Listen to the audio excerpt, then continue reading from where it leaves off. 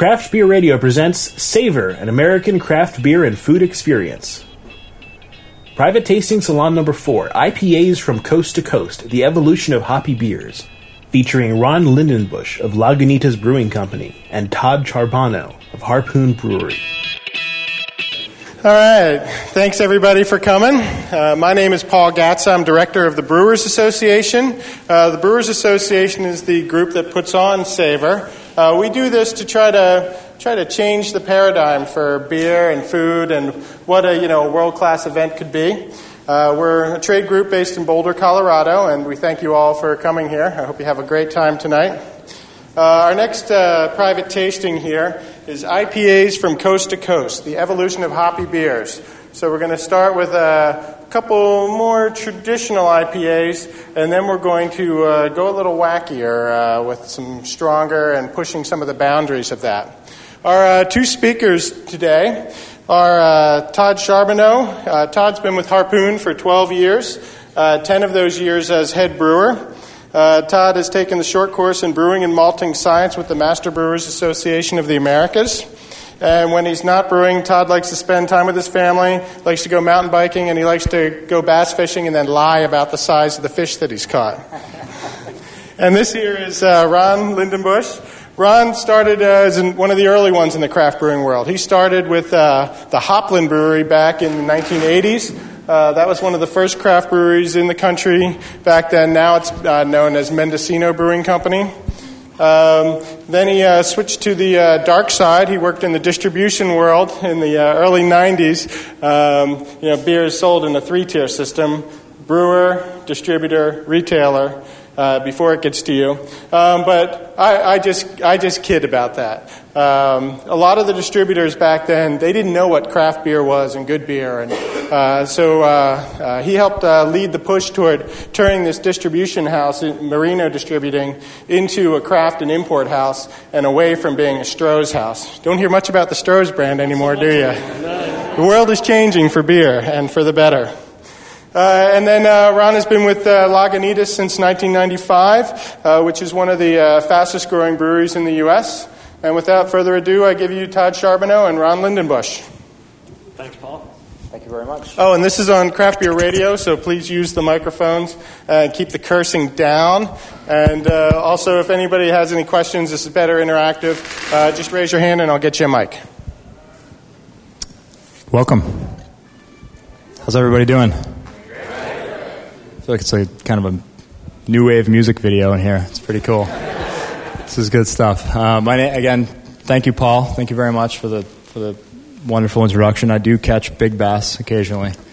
I'm Todd Charbonneau, the head brewer at the Harpoon Brewery in Boston. We have been around since 1987 when we rolled our first kegs of Harpoon Ale and Golden Lager out of our waterfront brewery. We're in the same spot now. We make quite a bit more beer than we did back then.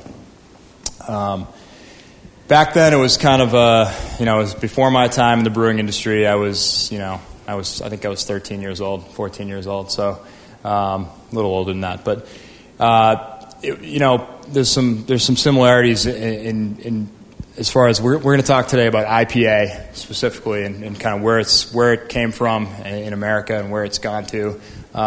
There's some similarities between as far as from our perspective, as far as the style of IPA and the industry itself. When we were first starting out, and even as far later on as 1998, when I started at the brewery, there were sort of tumbleweeds going down the road in front of the brewery where we were, down on the waterfront. It was a sort of a dodgy area to invest your time in. There were Big Dig. If you've been to Boston, you've heard of the Big Dig. There were Big Dig trucks driving by. It was kind of sort of a scary place back then. Gratefully, a lot's changed since then. And the beer, the beer scene was such that there wasn't a whole lot to choose from. And the company came from a couple guys. Dan Canary and Rich Doyle, who are still with the company, and they're every day sort of, pounding the pavement and getting things done. And it came from a love of flavorful beer and beer that had more to offer than what was out there. So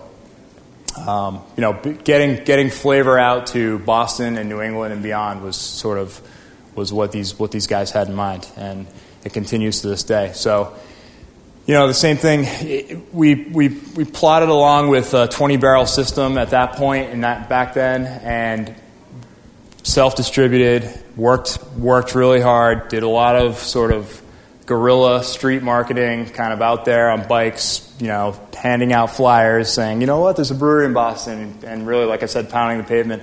Our flagship beer, which we're going to taste today, which is this IPA here, didn't end up coming along until 1993.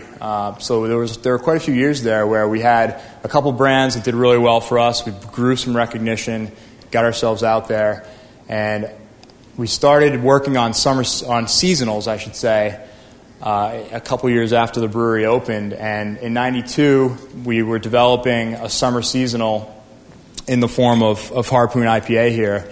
And back then, we were working with, basically we're meeting our neighbors at that point. We were working in this area that, as I said, was kind of a scary place. There wasn't a whole lot going on. And when we developed this beer, we wanted some sort of toasty malt notes, and in order to do some small one-off batches, we worked with a local diner to toast our pale malt in their ovens.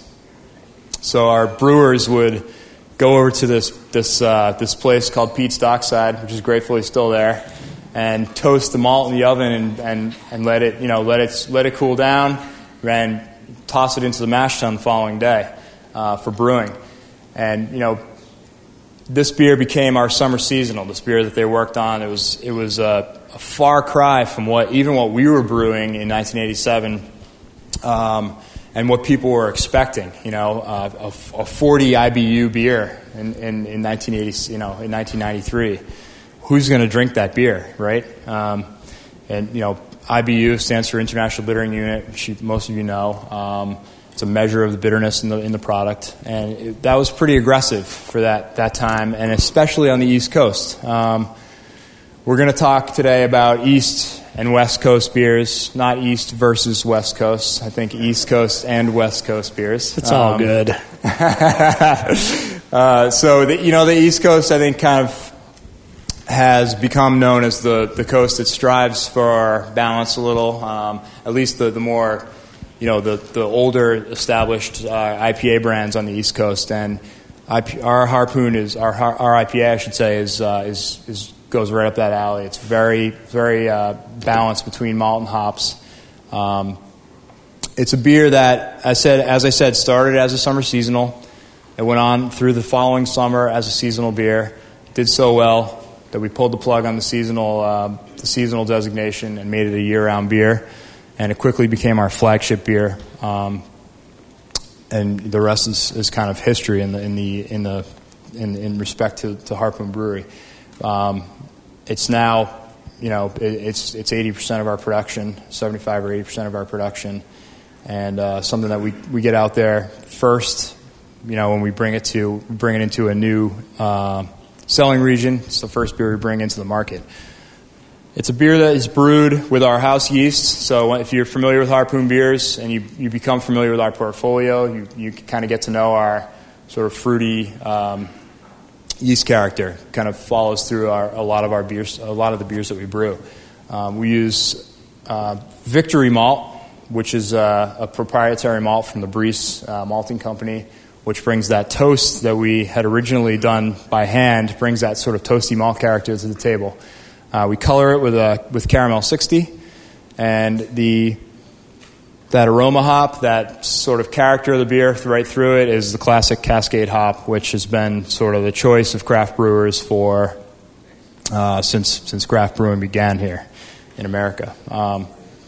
So going back to the relationship sort of between the development of our IPA and the craft brewing industry on the whole, I think that sort of tumbleweeds rolled along in craft beer for quite a while too, and Ron can probably touch on this a little more than I can. People would look at us and go, nobody's going to drink stuff that bitter.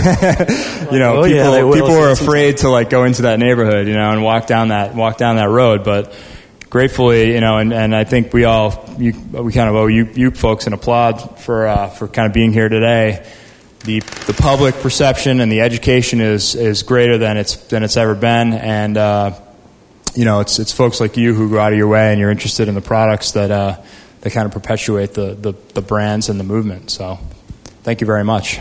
What can you tell us about the cheese that you're pairing this with? This is where I'm bridging the gap, I think, between East and West. It's Widmer cheddar cheese, and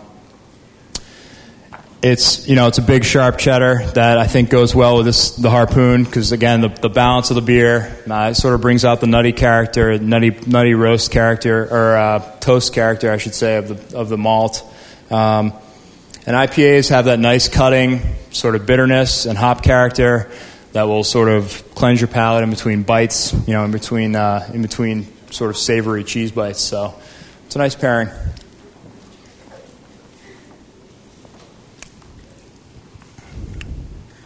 I think cheddar and IPA is a lot of times you need kind of a bigger cheddar to really hold up to the hops, depending on how hoppy the beer is. But cheddar and IPA is kind of a natural. There's no blue cheese and IPA both kind of interesting pairings in a complementary way. It tastes awesome. Ryan, you want to talk about your brewery? Yeah. Thanks.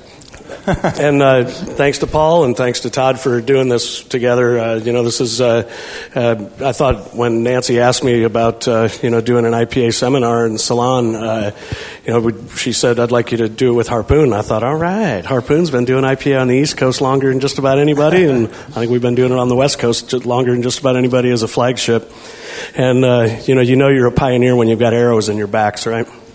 So, in the earliest days, I grew up in St. Louis, kind of got nursed on Bush. My name's Lyndon Bush, so my nickname was Bush. Of course, when I was about 15, that was the beer I started drinking and never looked back. Turns out I really kind of liked corn grits back then. Not that there's anything wrong with putting a little corn in a beer, but when I moved to California in '84, a friend of mine had moved out there, came down and picked me up in San Francisco, and we went to a place called Tommy's Joint. I don't know if anybody knows Tommy's Joint in San Francisco. Kind of a deli, old school deli, big butcher counter, slicing corned beef and sides of beef roast and things like that. And he said, "Here, you got to try this local beer. It's called Anchor Steam." And I took one sip and I went, "Man, that's bitter." And he goes, "Yeah." And I was like, "Huh, okay." So by the end of that bottle, I was transformed. When I was growing up in St. Louis, and as I went through college there, and ended up owning a little bar when I got out of school, just a little dive whiskey bar. And at the time, Heineken Dark was a pretty exotic beer. This is in '83, and Anchor Steam had been going for a little while out in California, but that wasn't making it to St. Louis. Sierra Nevada and Burt Grant and Red Hook and some of the pioneers on the West Coast had started up by then. But that Anchor Steam, I'll tell you, by the end of that bottle, I was sold on being open-minded to new beer flavors. And I didn't know it at the time. I didn't know what the flavor was that I was tasting, but it was hops. And boy, I've been hooked on hops ever since. And I imagine everybody in this room feels the same, right? Anybody that's not a hop-forward beer drinker? Anybody here is a guest that got talked into coming here to be subjected to the punishment of hops? But we took off from San Francisco and headed north. My friend lived up in Humboldt County, and as we traveled through Hopland, he pulls over at the Hopland Brewery, and go in and try a sampler set. And Blue Heron was a really hoppy beer, and they didn't call it an IPA; they called it a pale ale at the time. But that was really one of the pioneering sort of hoppy beers also. But I settled in on the Black Hawk Stout and just sat in the corner drinking stout after stout and just looking at that room. Has anybody ever been to the Hopland Brewery back in the old days? It's an old tavern that was built in the 1800s, stamped tin roofs and just the coolest building, really neat place. And, just really, again, the transformation was almost complete. And, that was in 84. So, Harpoon, I didn't realize you started in 87. That's a little earlier than I thought. But, like Todd was saying, in the early days, nobody thought hoppy beers were going to be a thing. And, our first beers were pale ale and a stout. We had a wheat beer, and I met Tony McGee. He's the owner of the brewery, and he was selling kegs out of his pickup truck, and he had bought this little 3.5 barrel system, and he'd fill up his Ford Ranger and go out and pedal them to bars, you know. So I was running this little distributorship at the time called Marino Distributing that, we brought in local beers like Anderson Valley and North Coast, Mad River, Lost Coast. Devil Mountain was our biggest brand at the time, and they're non-existent anymore, but they were pretty cool. There were all the big distributors, talk about the dark side, as Paul's saying, that distributors really probably were most responsible, I should say, for kind of consolidating what people had access to. And as these small breweries started popping up, the brewery consolidations had, gone from where the country before Prohibition had 2,000 breweries, and they were down to 50-something, right? At one point, 40 or 50-something breweries? Yeah, it was 42 brewing companies and a total of 89 brewing facilities in the U.S., a far cry from the 1,613 brewing facilities in the U.S. right now. Yeah, right. So, that consolidation had really kind of homogenized what people had access to, and what you could get pretty much was German lagers and mass-produced German-style lagers. And, when there's a couple of dynamics, I think, that changed things. And when I went out there to California, moved out in '84, Anchor, like I said, was kind of cruising along. Sierra was coming along. There was these other brands that were up-and-comers, but they were founded by home brewers primarily.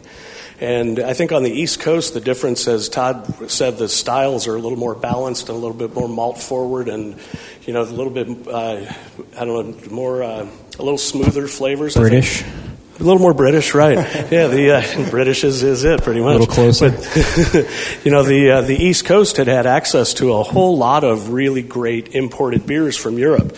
And those beers didn't all make it to the West Coast. Traveling across the country was a lot more money, and people on the West Coast were, it was Heineken and Corona and, some of the lager type of beers that came along in the import days, and a lot of Asian beers as well. And the access to really interesting flavors from, Samuel Smith's and some of the breweries that really had a wide range of styles and flavors that were really predominantly available on the East Coast was not that case. It wasn't the case on the West Coast. So I think in the late 80s, early 90s, as all these craft brewers were starting up, the influence on the East Coast was more to emulate European styles, and there is a bit more of a balance. There's a little bit more of a refined sort of a flavor going on, where these crazy... You can't swear? Crazy people on the West Coast were all home brewers, and they were just throwing whatever they could get in their beer and trying to make these wild experimental sort of beers. And the things that they were throwing in were hops, and a lot of them. And I think that's where the hop-forward sort of balance to the beers really kind of became the predominant sort of West Coast IPA or West Coast Pale Ale style. And we can thank Ken Grossman for really pioneering that, I think, in the largest way, and getting it out to the people. And Ken's the owner of Sierra Nevada, if you didn't know that. But, he had Sierra Nevada Pale Ale as this beautiful hoppy beer that rolls about 38 IBUs, I think, right? Our IPA is about 45, so we were just a little bit hoppier than a Sierra Nevada Pale Ale, but still not really out there on the hoppy edge like other beers that came along. And like Todd and at Harpoon, our IPA was a seasonal. It was our first seasonal that we made, and as soon as I tasted it, I looked at Tony and I said, "Here's our future." He goes, "You think so?" I said, "It's definitely different than anything out there, and different is going to become better as people look for more challenging beers down the road." So, the early days, it didn't take off. I mean, we were tasting a lot of people at these beer fests, and a lot of people were going, "Ooh, no, you got a Hefeweizen?" Or they didn't even say that. They said Haferweizen or whatever, No, we got no Haffers. Nothing but full around here. We got full Weizens. But the hop forward beers took off slowly, but we just stayed the course. We knew from the public comments from the people that did dig that IPA that they had found something new that they were never going to turn back. And it's the same sort of revelation that I kind of found at Tommy's joint that day. It's like you get that flavor and it's like, holy cow, I'm onto something new. So it's hoppy beers again on the West Coast. They're Burt Grant. Anybody remember Grant's up in Washington? He was in Yakima, Washington, and the epicenter of where the hop growing region is. And, he made a lot of different styles of beer. His Perfect Porter was the one that he kind of got known for in certain circles. But he was making this IPA with the Taj Mahal on the label, and it was so hoppy it'd take the enamel off your teeth. And, it was like, wow. And I was like, nobody's going to drink that, and I was right, but but it was just too early. It was before its time. If that beer were available right now, it'd probably compare to something like a Stone Ruination. Has anybody had that? It's a really edgy. The bitterness of that beer is so sharp and so cool. It's just there's this huge range of IPAs that are out there now, and Ruination, I think, is on kind of that bitter forward edge where Harpoon and Lagunitas IPA still have a lot of malt balance to them. And I think you're going to find the same things true as we step up into our bigger IPAs that we're going to get to next. But, the whole hoppy beer thing has evolved a little differently coast to coast, but, everybody, I think, now is really... There's the edgy hop beers are what people are going for on both coasts, and we've been selling beer on the East Coast for about 8 or 9 years now, and it's people love hoppy beers, and they're not necessarily that concerned with where they come from, but it's definitely about quality, and again, there's such a wide variety of flavors that everybody kind of finds their favorite. And I had loyal IPA drinkers that, told me that they would drink nothing but our IPA for the rest of their lives, and then we made a beer called Maximus. Anybody ever had Maximus? That's about 7.5%, 72 IBUs, and we made that as a seasonal in 96. And that was, again, people are drinking it going, nobody's going to drink this. I'm like, oh, yeah, they will. You just hang in there. So, that was one of the earliest, if you'll call it a double IPA, we just called it Maximus IPA. But, when we made that one, it was like I had loyal IPA drinkers that were like, okay, I found something new, now I'm moving on. And I was like, woo, I'm glad we made it instead of somebody else. Because you got to give them somewhere to move up in the family, and I think Harpoon's found that with some of their core drinkers, I imagine, too, that have kind of evolved up into Leviathan and some of their more dramatic flavors over time. As Todd said, it's still, 80% of your production? Something like that? Yeah, it's close. Our IPA is cruising about 60% of ours, and we've got a broad band of seasonals and other beers that get out there pretty good, but the IPA is still our workhorse and still growing faster than anything else we do. And IPA, I don't know if everybody is aware, but IPA is the fastest growing category in the craft beer industry. So, it's just, I think Harpoon and Lagunitas both have kind of benefited from that, and all boats rise with the tide. And as more and more people drink IPA, we're the familiar brands, I think, on each coast that really kind of get a lot of kick from people coming into the category. And there's some breweries that are just starting to make IPAs that are just tremendous beers. Anybody had Torpedo from Sierra? Holy cow. Right? That's just a beautiful beer. So, it's interesting in the craft brew category as, Paul and I haven't thrown anything at each other yet. We haven't said any nasty words about each other. Try to put a Bud and a Miller guy side by side and have this talk. But it's neat that in this category, we all drink each other's beer. We all love good beer. We're in this business because we want to drink good beer. And the best way to do that is to make good beer. And then you're going to be able to drink it all the time, right? So that's why I drink so much, because I figure the more I drink, the more we have to make. And then the brewers keep their jobs and I keep mine. And it's worked for 16 years. What are some of the other beers out there in the country that are some of your favorites besides the ones you've mentioned? In the IPA category, you mean? All over. Just all over. As far as IPAs, Bell's Two Hearted, I don't even think they call that an IPA necessarily. I think some beer advocate and some classifications are starting to go that way. That's a delicious beer. That's just a beautifully well-rounded beer. My personal taste lean toward more balance and more bitterness. more aroma than bitterness in the hops and more resiny flavor. Any homebrewers in the house? All right. So when I started homebrewing in 87 or 88, I'd get manuals and they'd have an initial bittering hop and they'd have an ending aroma hop. And as time went on, I was like, well, how come you guys are throwing hops in the middle there? And they're like, well, that's the middle hopping. I'm like, that wasn't in any of my books. No wonder my beer sucked. But that middle hopping, as you boil hops, and I'm sure the homebrewers in the house know this, but as you boil hops, the longer you boil them, the more it turns the oil from the hop gland into an acid, a pure acid form that becomes water soluble and gives you that bitterness on your tongue. it blows most of the flavor components out by boiling that long. Most of the real volatile components that develop into the aromas and the resiny flavors are blown out, so you end up with this raw bitterness. But you want that for the balance in the beer to some extent. The more you put in up front, the bitterer your beer will be. So if you put them in mostly at the end, you'll have a lot of aroma and not much bitterness. The ones in the middle are the ones that I really love. And I can tell when there's a beer like Maroon IPA that's got a nice round middle hopping. It's got this resiny sort of flavor that rolls over your tongue. It doesn't really turn into bitterness. It just kind of tastes like weed, you know? It's kind of cool. Or pineapples or citrus. We're just starting. We've been homebrewing for a while now, and we're actually growing hops now. So we're just started growing Cascade hops. And how do you suggest we start using our Cascade hops into our just like our regular homebrewing rotation once they start producing flowers and the production part of the hops? The Cascades are a lower alpha hop, and hops are measured by the alpha acid that they contain. And it's a measurement that we get on each of our batches of hops that we get in. And alpha acid is pretty much just the pure acid measurements. So Cascades are generally in the 4 to 6 range, where we use a bittering hop called Horizon generally that's in the 14 to 16 alpha range.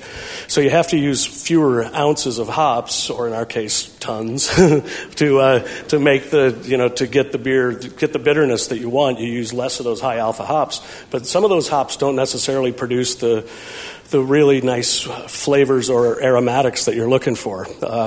There's a hop called Galena that's a super high alpha hop that really kind of tastes it doesn't have that great of a flavor, but the big brewers all love it. Anheuser-Busch buys most of the crop that's out there because they just want some pure bitterness at the beginning of their thing, and they don't care about aroma and flavor.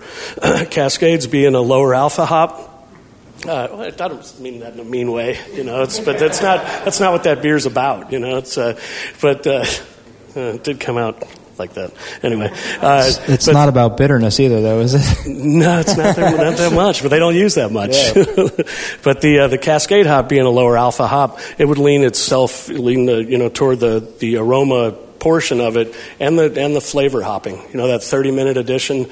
I don't know how long you boiling, 60 or 90. Yeah, if you put in 25, 30 minutes before the end of the boil, you'll get a lot of resiny flavor out of a Cascade, and then the aroma is really nice. They're great to dry hop with, too. I don't know if home brewers are traditionally dry hopping. I mean, when I was home brewing, you really needed to kind of do something to the hops before you put them in your fermenter because of contamination risk, and you really need to have I don't know, we'd boil them and then put them in, and we boil them too long, and that's another reason my beer sucked. But no, I think are you dry hopping? Or you plan to dry hop? Cascades really have that nice citrus. And like Todd said, I think it's kind of the sort of most widely used hop by craft brewers for IPAs because of that really nice citrusy sort of grapefruit component. Yeah. So. Sure. There's a lot of different ways to hop a beer. We use hop oils that are extracted with liquid CO2 for our Hop Stupid. It's the only beer that we use it in. But when like I was saying, you put a lot of hops in up front in the boil, and it creates a lot of bitterness and a lot of IBUs. But you also cook out a lot of vegetable flavors and a lot of sort of burnt leaf vegetables, things like that. If you boil a lot of hops for a long time. And it's chlorophyll, it's things like that are getting into the beer. And there's always been a sort of a phobia of extracts, but there's new technology. These extracts aren't extracted with solvents anymore. They're extracted with liquid CO2. So they flood a chamber of hops with liquid CO2. The hop oils crystallize, fall away from the plant. They run the liquid out and they evaporate the liquid CO2, and you've got nothing but hop oil. And you put your finger in it, touch it to your tongue, you're going to taste it for hours, and it's going to take a couple of days to get it off your finger. It's really dense stuff. Different varieties for your hop extract? There are a lot available. Yeah, we're using just one, and it's I don't want to really. We don't really talk about which one we use. Actually, there's not a lot of secrets to our recipes, but anymore it's like just everybody makes great beer. We don't need to copy each other. So it's becoming more and more prevalent. Definitely. Are you using oils? We are not, but No? the company travels to Germany or to Europe, I should say, every year. And I don't want to let the cat out of the bag on German beers, but there are lots of hop extract cans and malt coloring cans around every brewery I've ever been to in Germany. So it can be overdone. Do. I mean, it's a very efficient method of making beer, and it's really not cheating. No, it can be overdone though. If you just when I was homebrewing my first batch of homebrew, I opened a can of malt. I did use pelletized hops, but to use all extracts, it takes a lot of the art out of the brewing, I think, because the maltster is part of the artistic result of the beer. The way you mash the grain, to use malt extracts, I think you're cutting off some of the layers that give you a lot of flexibility and really creating your pure art form. And with hops, we wouldn't use extracts top to bottom in our beer forever. I mean, ever. But then when we thought about making a super hoppy beer and we wanted to get up in the close to the triple digit IBUs, we looked into different methods that were being used, and Tony sent a note to the hop company and said, "Hey, I'm wondering about. I've heard there's these new extraction methods, and that's pretty clean stuff, and I want to see what's available." So he gets back this list a mile long of about 50 different hop extracts that are available in this liquid CO2 extraction form, and calls him up. He goes, "My God, or you got so many available. I didn't think there'd be that many available. Who's buying this stuff?" And he goes, "I can't tell you." It's like, what? Yeah, nobody wants anybody to know they're using them. Right. And Tony's like, "Come on, that's some BS. Really, everybody's using them and nobody's talking about it. I mean, isn't this about kind of transparency and making good beer and making things that people like to drink?" And he goes, "Just tell me a couple." And he goes, "Tony, everybody's using them."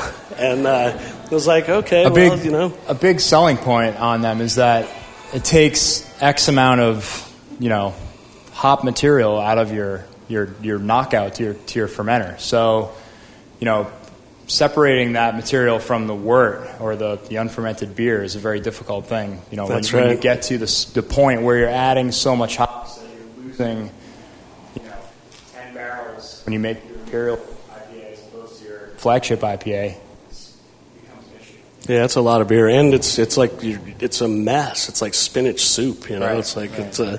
but that's the flavor is really what we were going for, to have a big hop flavor without the vegetable flavor that comes along with it in that regard. So I think we're the only one really broadcasting the fact we use them, and we got nothing to hide.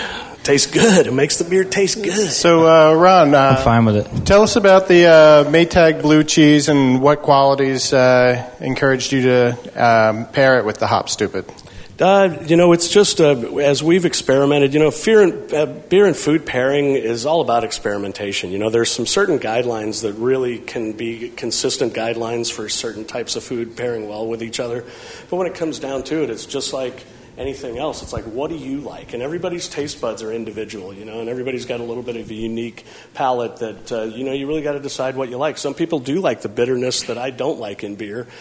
I still don't mind knocking back a Miller High Life once in a while because of that corn grit flavor. You get a Jack in the Box taco. I think the best pairing with a Jack in the Box taco is a Miller High Life. I'm sorry, I know neither one of them are really high quality. We were just talking about In-N-Out Burger earlier. In-N-Out, yeah. No, In-N-Out's probably best with an IPA. But Jack in the Box tacos, I mean, jeez. But I still love them. I still eat them. I know they're not good for me.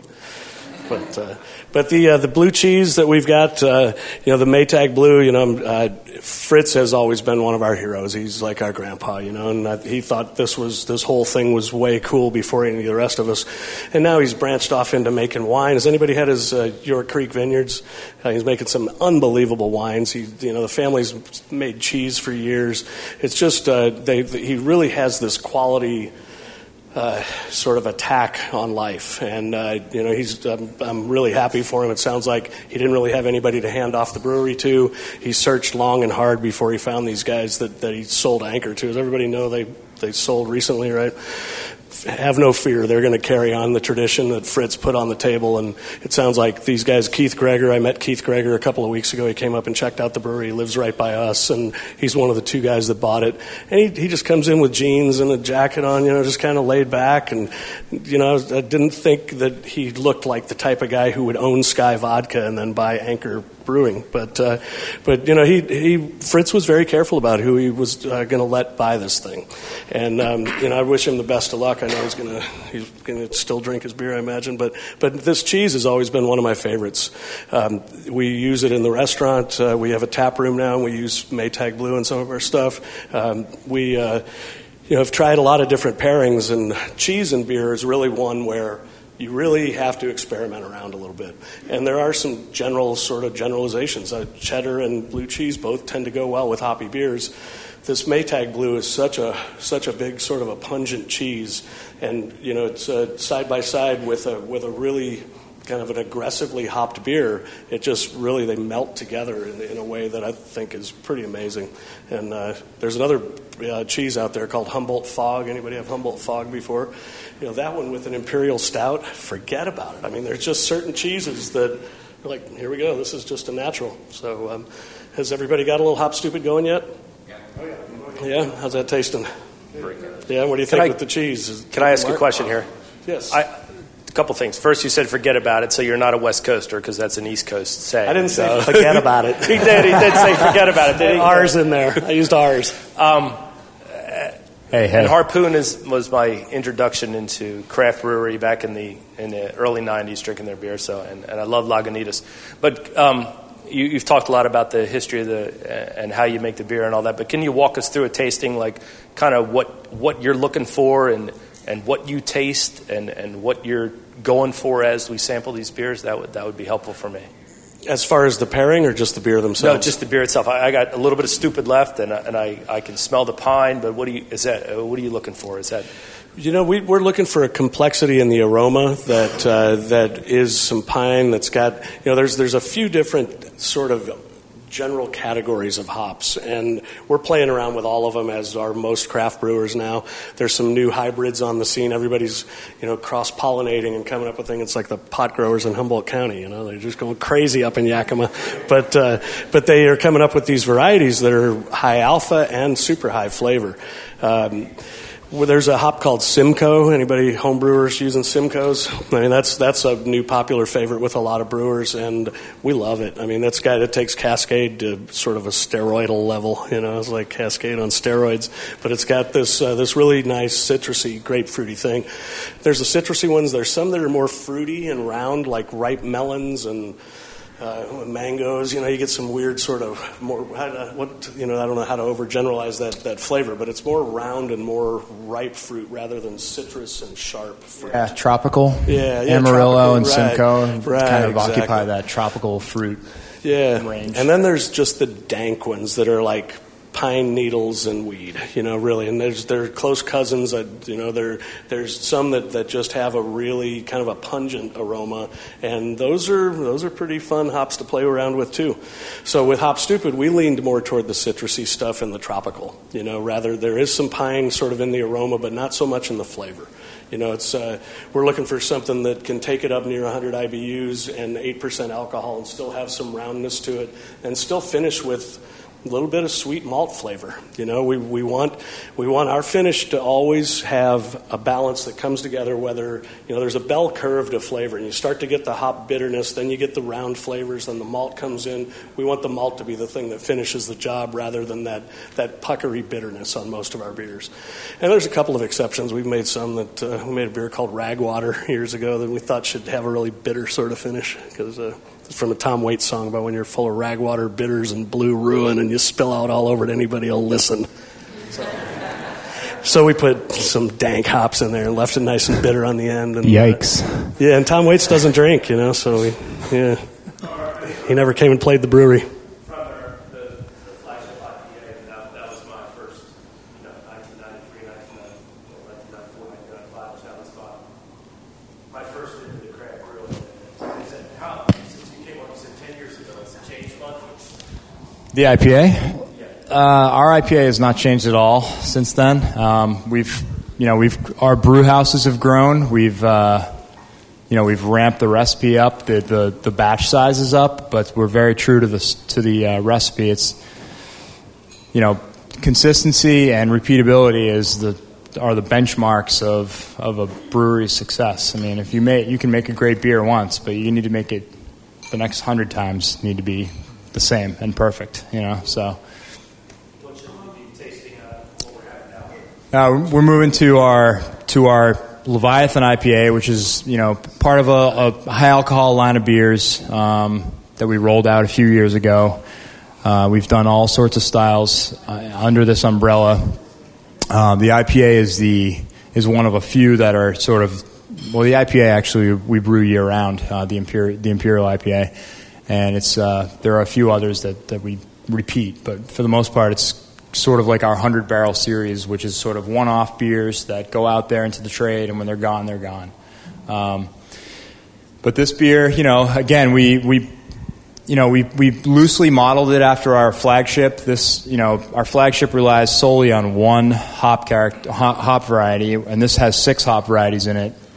And Ron was talking about those middle hop additions, and they're really important. This beer.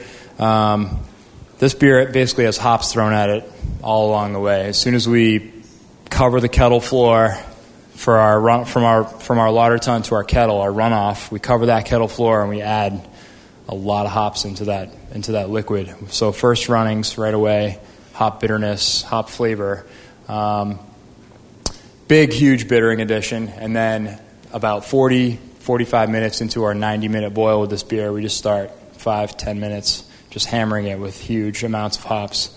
And again, we went after pine, citrus, tropical fruit, and that's what people, that's the rage. I mean, that's what people want to drink. That's what people want to smell and taste. So those late additions are where it's all at. And we didn't stay. We kind of we towed the line between traditional. There is some Cascade toward the end of this beer, and there's also some Centennial, which is another classic, old school hop. But then we went into the new school with Amarillo and Simcoe to sort of, breach or go into that tropical fruit area and of the flavors that are brought to the table by those hops. And as Ron was saying, again, this is one of the more well-balanced double IPAs that I've ever tasted. I wrote the recipe, so that's how it's how it was designed. Again, with that balance in mind, there are a lot that are way heavy on bitterness, and you want it to come together at the end. You want there to be sort of a Moorish, if you will, character at the end. You don't want to just be walking away saying, God, I can't undry my mouth, What am I going to do here? To me, it seems almost like spicy a little bit. Spicy? Well, that's the Amarillos. Yeah. Yeah, they're a neat hop. They've got big fruity weirdness going on, but then they've got this spicy edge as well. They're a really popular hop for in our brew house. Right. It's got quite a bit of the finishing gravity on the beer is quite high. And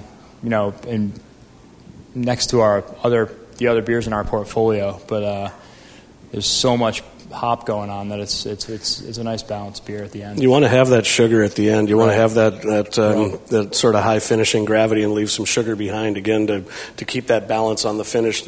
That's why when I'm in Boston, I'm drinking Harpoon IPA. I love the finish of that beer. It really reminds me of our beer and Two Hearted and the other IPAs out there that I really like to drink. So again, it's like there's taste for everybody, and some people think, again, back to Stone Brewing, they've got half a dozen IPAs that they do with some of their seasonals and things, and Ruination is probably my least favorite, and that's the one that they get a lot of the notoriety for.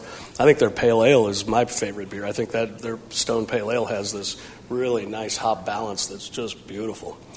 But that's just me. Like I said, tacos and high life. So how many test batches do you guys do? Let's say you come up with Leviathan, the IPA, and you write this recipe. I mean, are you brewing on a smaller scale, like 10, 12 times, and then you do bigger? Or We're basically test brewing on an oversized homebrew kit. We're making small batches and tasting flavors and deciding on malt profile and what we're going to the temperature we're going to mash at and things of that nature. The color of the wort, the finished beer, and hop character. I failed to mention at the beginning of this whole talk that we have a brewery in Windsor, Vermont, as well as a brewery in Boston. And the Boston brewery is comprised of a 120-barrel brew house, and the smallest fermenter we have is a 120-barrel fermenter. We've got some 500-barrel tanks as well. The Vermont brewery is kind of set up in the opposite way. It's got a 50-barrel brew house and large fermenters, giant fermenters. The smallest tank they have is a 200-barrel tank up there. So they brew multiple batches into one fermenter. And that gives us the power to make 50 barrels of a beer that we're testing, we're trying out. We can then keg that beer off for our tasting rooms and local markets basically, and make sure that we like the character of the beer. So that's kind of how it works, how we develop the beers along the way. I have a question about how important is aging the beer to the hops flavor and character? You don't want to age hoppy beers. That's a good question. That's definitely. a great question. I'm glad you asked that because that's one thing that is a real misconception. And I think as brewers, we're just realizing as we make these hoppy beers, especially with the dry hop characteristics, and ship them out, and then we find out that somebody's drinking it 6 or 8 months later, and they're saying it doesn't taste, it's the wrong beer in the bottle. And hops. Traditionally, IPAs, everybody probably knows the IPA story. It was the British brewers shipping beer to India to the soldiers, and the beer was spoiling on the ships. They were crossing the equator. The beer in the casks would spoil. It would get there, and the soldiers were ready to come back and kill the brewers. So, they were occupying India, but the brewers formulated a recipe that would increase the hop characteristic and actually the bitterness of the hops and the acid component, because that acted as an antibacterial element where it would keep the beer from spoiling. They also took the alcohol up a notch, which also acts as an antibacterial. It just doesn't it prevents the beer from spoiling. So instead of a 4% pale ale, they had this 6% beer that they'd stamp India on the side, because after 4 months on a boat and it's crossing the equator and getting heated up, it would blow that hop flavor and character out of the beer for the most part. It would leave some bitterness, but they wouldn't want to drink it when it was fresh in England. They thought it was terrible stuff. They wouldn't even dream of drinking it. So they'd stamp the cask India, they'd ship it to India. When it got there, it wasn't spoiled, but it didn't have that hop flavor either. And now what we're doing is trying to create these big explosive hop aromas and crazy hop flavors and this resiny hop juice in your mouth that is very volatile, and it needs to be kept cold, and it needs to be drank fresh. And there have been a lot of us that are playing around with aging beer, but the beers that age well are beers that have darker malts, and not necessarily really dark roasted malt, but crystal malts they have an antioxidant component actually. So the oxidation of a beer slows down with some of those darker malts. And if you've got high alcohol, I'm thinking, for our beers, I just had one last night that was 6.8. I was at the Brickskeller, and Rachel, God love her, she goes, "I've been saving this bottle for the next time I saw you," and it was like 4 years ago. And it's a 6.8 seasonal that was at least 3 years old then, because I know we haven't made it for 7. And she said, "I've got Lagunitas." I'm like, great. And we're at the Brickskeller in the middle of everybody in the industry, and she's like, "Let's drink it." I'm like, "I don't know." Nice. So I got the first sip, and I was like, whew, what the hell, that tastes great. It was unbelievable, but it had no hop flavor left at all. It wasn't a hoppy beer to begin with, but the hops were gone. That dark malt did hold it up, but I think that's pretty much and if you need to be in the 6.5, 7 and up range, I think, for aging beers. And if they have hops in them, that will definitely help them keep from spoiling, but it also does oxidize. Hop components oxidize in a beer quicker than anything else, and you get this sort of mustiness and a little bit of a oxidation flavor, like just an old beer flavor, It's not necessarily unpleasant. It can be a desirable characteristic in an aged barley wine or something like that. Sometimes a little oxidation can really add a complexity that's kind of cool to a barley wine, but you don't want a lot of it in a beer. And you're going to end up with a lot of it if you age hop stupid. Leviathan would probably hold up a little better. That fresh hop flavor is going to go away, but it's got a lot of really nice, rich malt to it and a little bit more viscosity. I think that it would still taste unbelievable down the road.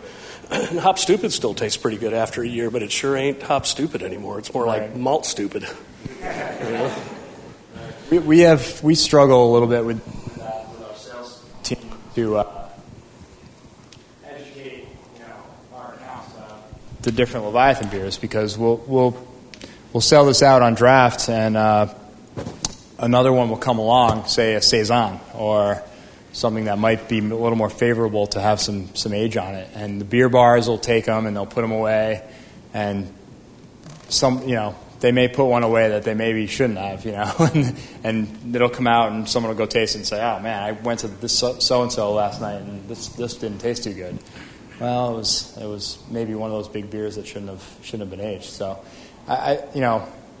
it's a blurry line, because barley wines and old ales, and there are a few different styles that, while they have a big hop character and a lot of late hops, they may benefit from some aging. And like Ron said, a beer with a little more malt body will age better. But I don't recommend aging Imperial Pilsners or IPAs or anything that relies on bright, fresh, citric hop character. Just drink it.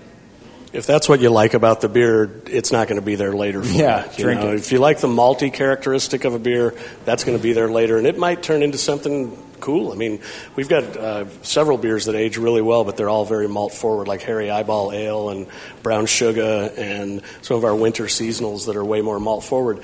And Brown Sugar and the caramely malts will really get this caramely sort of flavor going that's really pretty cool, and kind of a little bit of a wine characteristic, like port wine flavors and things like that kind of throw from crystal malt.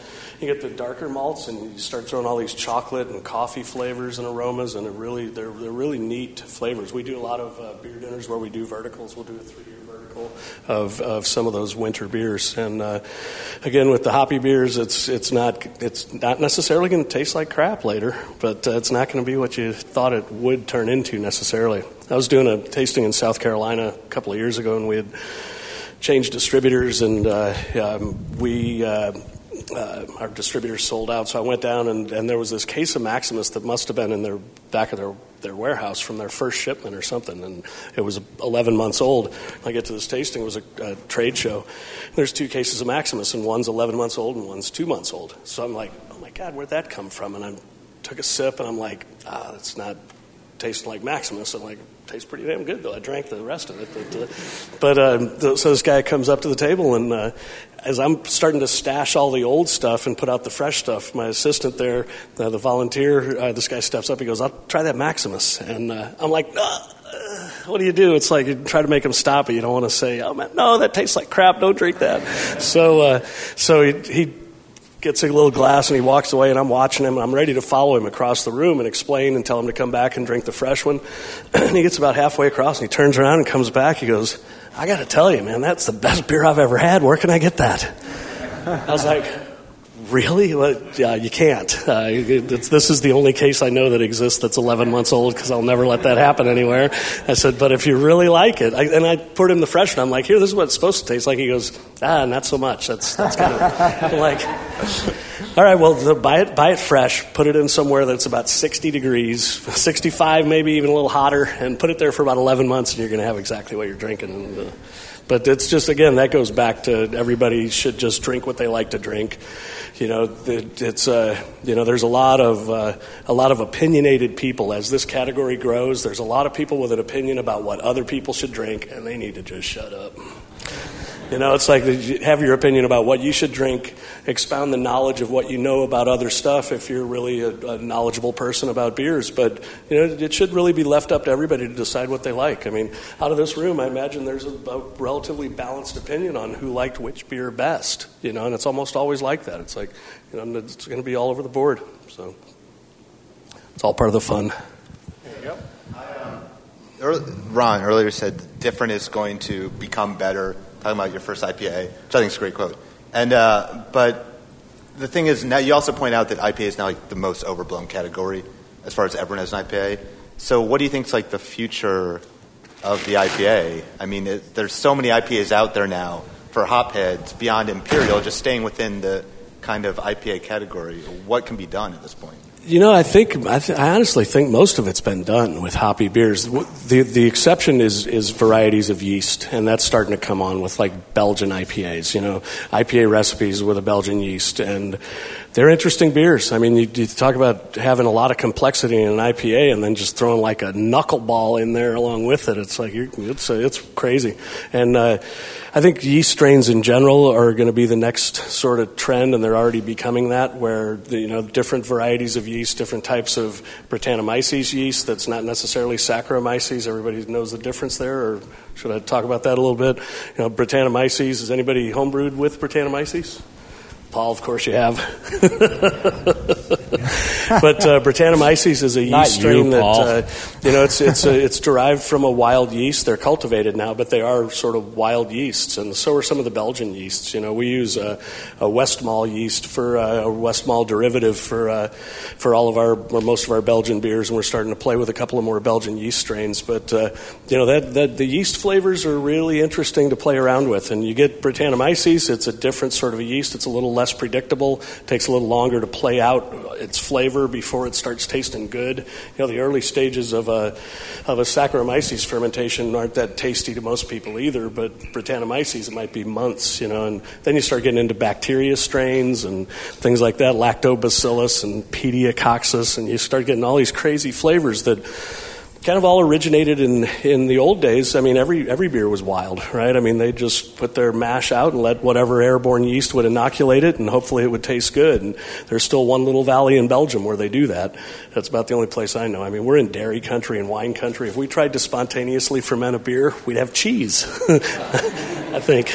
But back to the IPA thing, it's like, IPAs, the traditional IPA, English-style IPA is kind of more balanced, and that's where a lot of the East Coast IPAs kind of started. I think the higher levels of bitterness will continue to maybe grow in popularity, but I still see a lot of these really extreme flavors being things that get a lot of talk, a lot of interest, but they're never going to be widely popular. There's just certain flavors that are going to turn people off, and for us, it's like we're starting to play around with a little Brett on some of our barrel-aged beer, but we're pretty traditional about the yeast that we use, and we want to have our English ale yeast that kind of produces this nice round flavor. We use it with most of our beers. It's part of our signature sort of Lagunitas stamp on the beer. I have a lot of people say they can taste our brewery flavor through our beers, and that's from the yeast, and you can put a lot of malts and a lot of different hops with our yeast, and you're going to, if you know our beers, you're going to kind of go, that might be a Lagunitas. And again, it's there's going to be experimentation all over the board. We're thinking about making the first virus beer. We're on the fence between Mad Cow and Ebola, but yuck. We're in dairy country, so I'm thinking that's definitely West Coast, right? I'm thinking if you see a beer called Spongiform encephalopathy, that'll be us. So, bacteria and Brett just aren't quite taking it to the right level, so we need a good virus. That's great. Just kidding. We won't really do that on purpose. Our IPA is still, in our outer markets, is still our biggest growing brand. I mean, we have four or five brands that we push in our furthest markets, and the IPA is what people go for. So, we're not going to change a thing, and we're going to see it through. We're going to let it go where it will. It's doing well for us right now. So, and these big beers, getting these two here to the point where they are now is kind of, I think I can speak for Lagunitas as well, is by saying that is the next step for a brewery like us to kind of make those, good selling brands and reliable, strong, big IPA brands, And as far as Belgian strains go, we just recently started brewing what we call Belgian Pale Ale, which is available downstairs. Plug right there. which is finished with Amarillo hops. It's a really nice. It's actually fully finished with Amarillo, so at the end, and it's fermented out with Trappist ale yeast. So it's a nice sort of example of American hop character with that Belgian twang, that little twist at the end. So we're happy about the beer. It's doing well. It's about a year old now, and it's cooking along. So that's I think a lot of brewers have taken that tact with Belgian pale ales, and a lot of Belgian brewers have, which is really cool to see these Belgian breweries brewing Belgian IPAs with American hop varieties. It's totally awesome. That's another great example of the fact that we are in the best place in the world to drink beer, because we can get away with what we want, and now our sort of influences are stealing from us. So it's very cool. So next year we're going to do the evolution of hoppy beers from continent to continent. And it is very true, cool. These old traditional brewing nations have really embraced the sort of the craziness that's going on in America, and there's brewers all around the country or all around the world that are emulating American beers now, where it used to obviously be the other way around. But for us, it's again Hop Stupid, and some of these crazy beers we make are all about having fun, making new stuff, just experimenting and playing around. But it's all about really our core brand is our IPA, and like Todd said, our IPA is still our fastest growing brand. Everything we do around it, all these other crazy beers and our seasonals and our Pilsner, and which is available downstairs. All those beers are all about getting people into the family, but the IPA just keeps cranking. It's just going crazy. So everything we do is about making more IPA and drinking more IPA and selling more IPA, and just keeping that as the point on our pencil. And, I think, it's still playing out with the craft brew category, but historically, a brand has always had to have one flagship that really is their workhorse, and that's not necessarily so true anymore. There's breweries out there that are starting to really spread their portfolio out, and Rogue is a great example. They've got beers all over the board, and they don't have a clear leader. Stone has their pale ale is really their number one beer in San Diego, and IPA's kind of overtaken that now. But they've got a lot of great flavors with Arrogant Bastard and stuff that really kind of spreads their portfolio out. So we'll see if it's about if consumers can really embrace a brand and all the intricacies of a multi-layered brand, or if people really just need one focus to a brand. I assume a lot higher level of intelligence in the craft brew consumer, and we always have. That's why we've got the stories on our labels that have big words. All right. I think that brings us to our hour. I'd like to thank you guys for your presentation and thank everyone for coming here. And I think it's time to get back down to the main floor. Well, thanks a lot, guys. Thank you.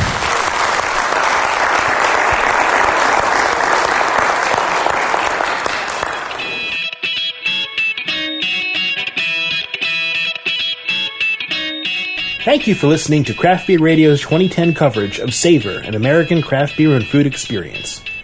To learn more about Savor, please go to savorcraftbeer.com.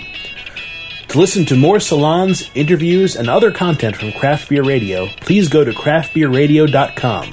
You can contact us on Twitter at @craftbeerradio or via email at beer@craftbeerradio.com.